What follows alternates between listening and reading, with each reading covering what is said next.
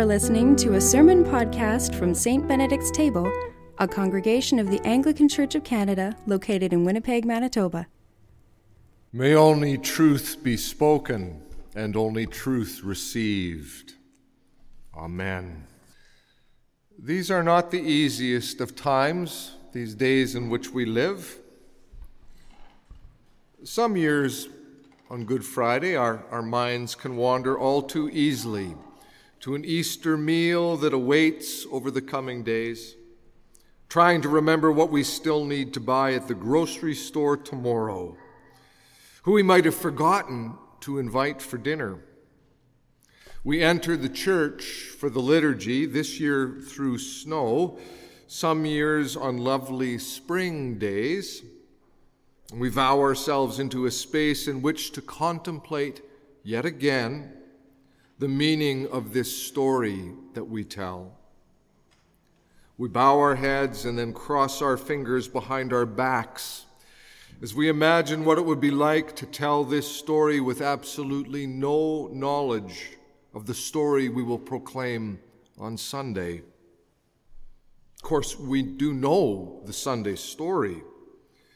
Ringing in the back of our imaginations can be that assertion drawn from the Black church tradition, made famous by Dr. Tony Campolo in a landmark sermon he often preaches. It's only Friday, but Sunday's coming. It's Friday. Jesus was nailed dead on a cross, but it's only Friday. Sunday's coming.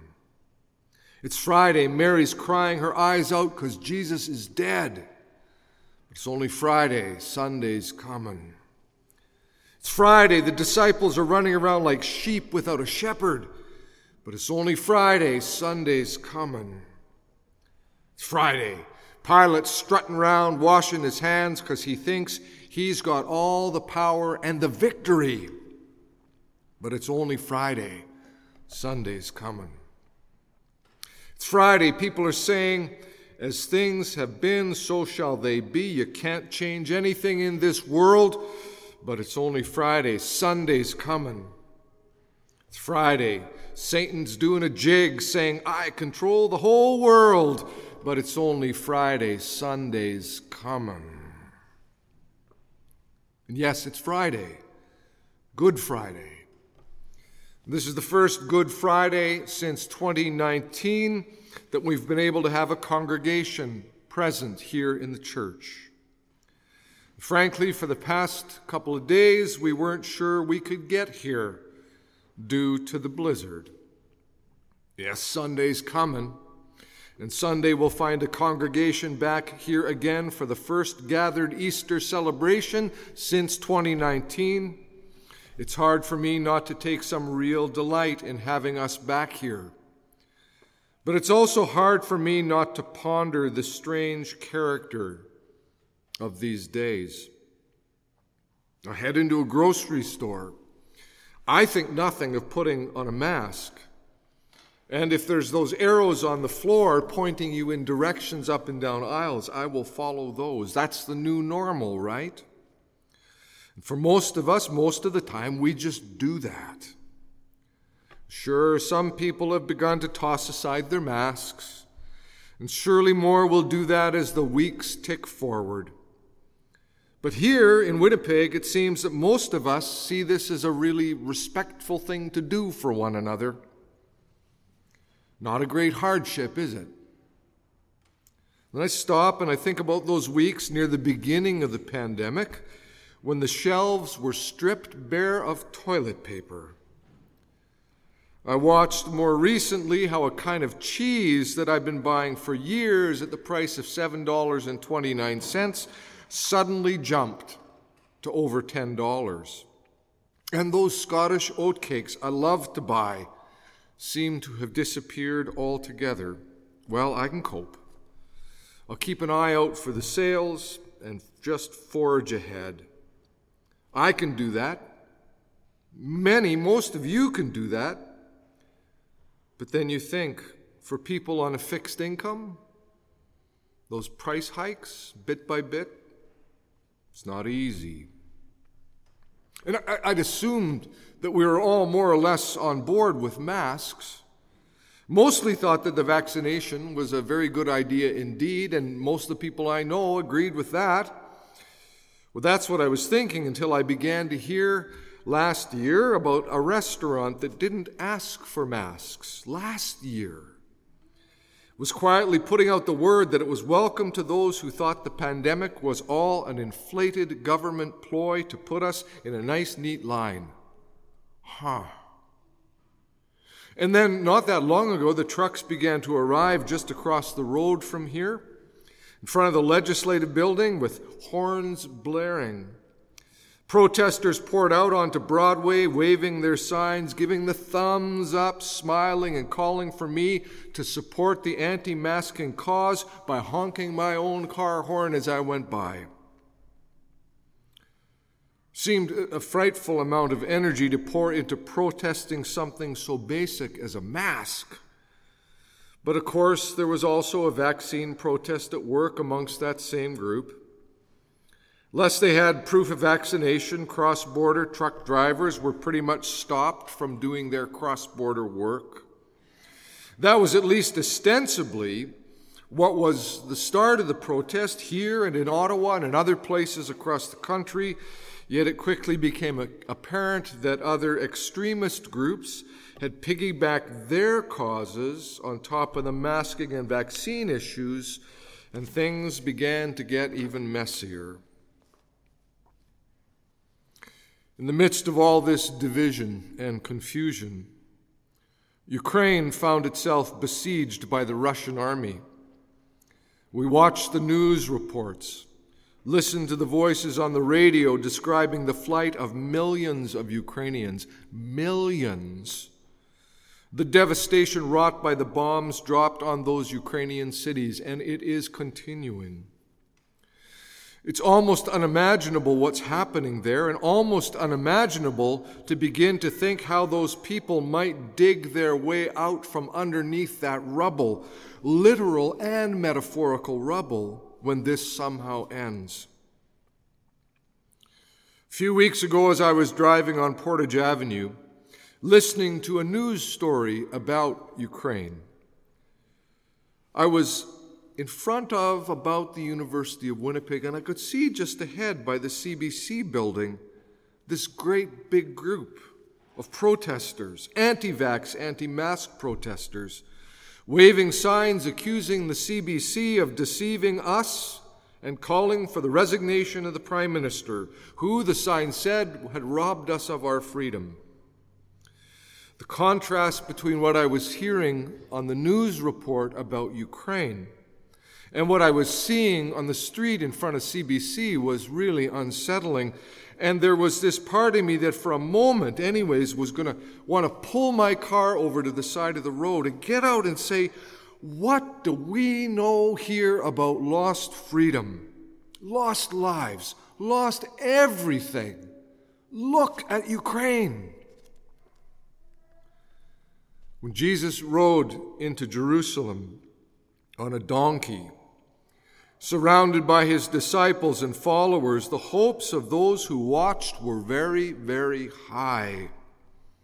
They cut down branches, waving them and laying them across the road as he went, shouting loud hosannas, which means literally, save us. In his gospel account, John tells us that they were palm branches. John alone says that, palm branches.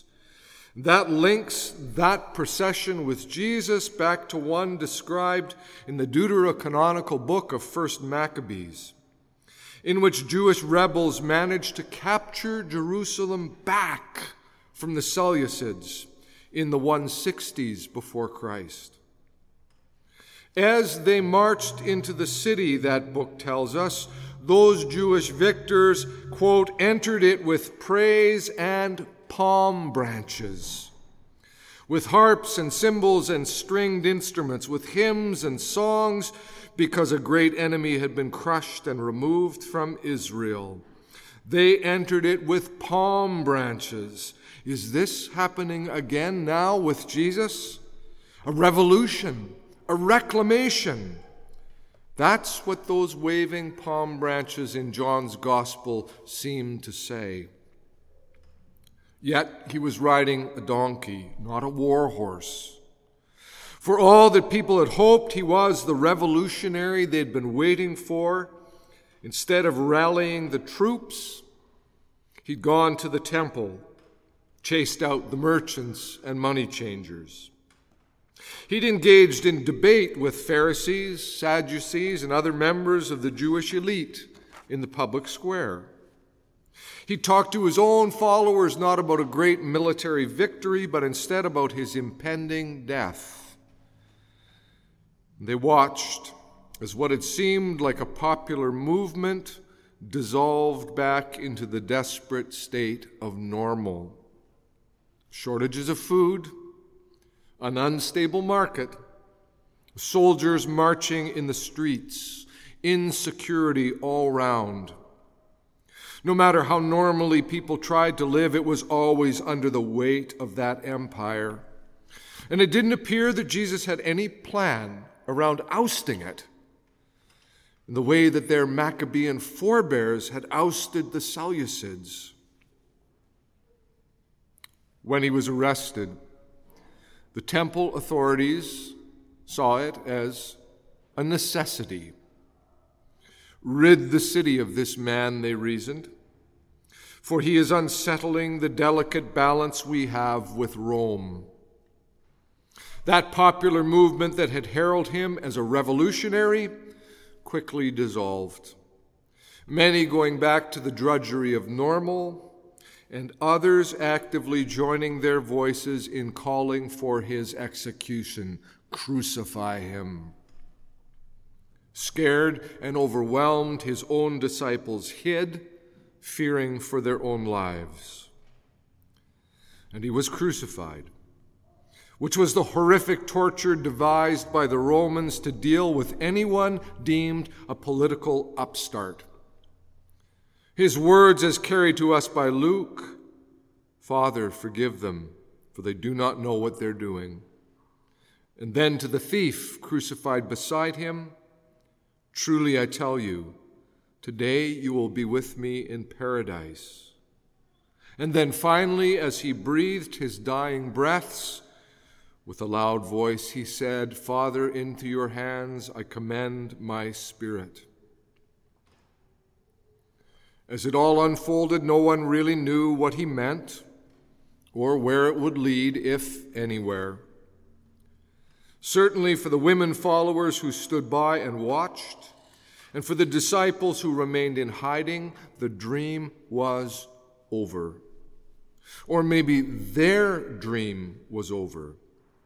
The one that was framed in terms of victory over Rome, the reclamation of Jerusalem from its occupiers. The dream in which they wanted to sit at his right and left sides as rulers of a new order, imagining victory in the very terms that the empire had set out. The path that Jesus sets is longer, harder, more winding, with a good many stones in the road. Also happens to be the path, the way that's true. In an ancient land at least as divided as the world today, with factions and rumors and extremists and collaborators, just as we see in our own world, Jesus set a path that can be followed, and followed with confidence. Last week I read the story of the Reverend Jon Burden, the rector of Resurrection of Christ Orthodox Church in the Russian village of Nikolskoye. Father Burden has dared to speak out loudly and publicly against his own country's invasion of Ukraine. "I don't consider it possible to remain silent on this situation," he said. "It wasn't about politics, it was about the Bible. If I remain silent, I'm not a priest." It's about the Bible, this priest had said, later adding, "Your job is not to change, but to testify." Testifying, as Father Burden has done in that context, is, of course, dangerous. It's probably just as dangerous as was Jesus' challenging of the powers that be in the public square of his own day, or chasing those merchants from the temple. That's testifying. Your job is not to change, but to testify, Father Burden said. That's an extraordinary statement. Even more extraordinary, though, is what he said when he was again later asked about his role, his voice, his challenge. And he simply invoked Psalm 27. "The Lord is my enlightenment and my Savior. Whom shall I fear? The Lord is the defender of my life. Whom shall I fear?" And so on this Good Friday, we sit under the weight of these times. And for today, we submit ourselves to the weight of this gospel passion story. For the rest of today and tomorrow, we wait until we can tell the other side of this story, the side that has inspired Father Burden to speak out in Russia, and that will hopefully inspire us all to speak and live and act as gospel people wherever we are too. Yes, surely burdened by the brokenness of the world, yet never defeated or shattered by it. In the name of the Father, and of the Son, and of the Holy Spirit. Amen.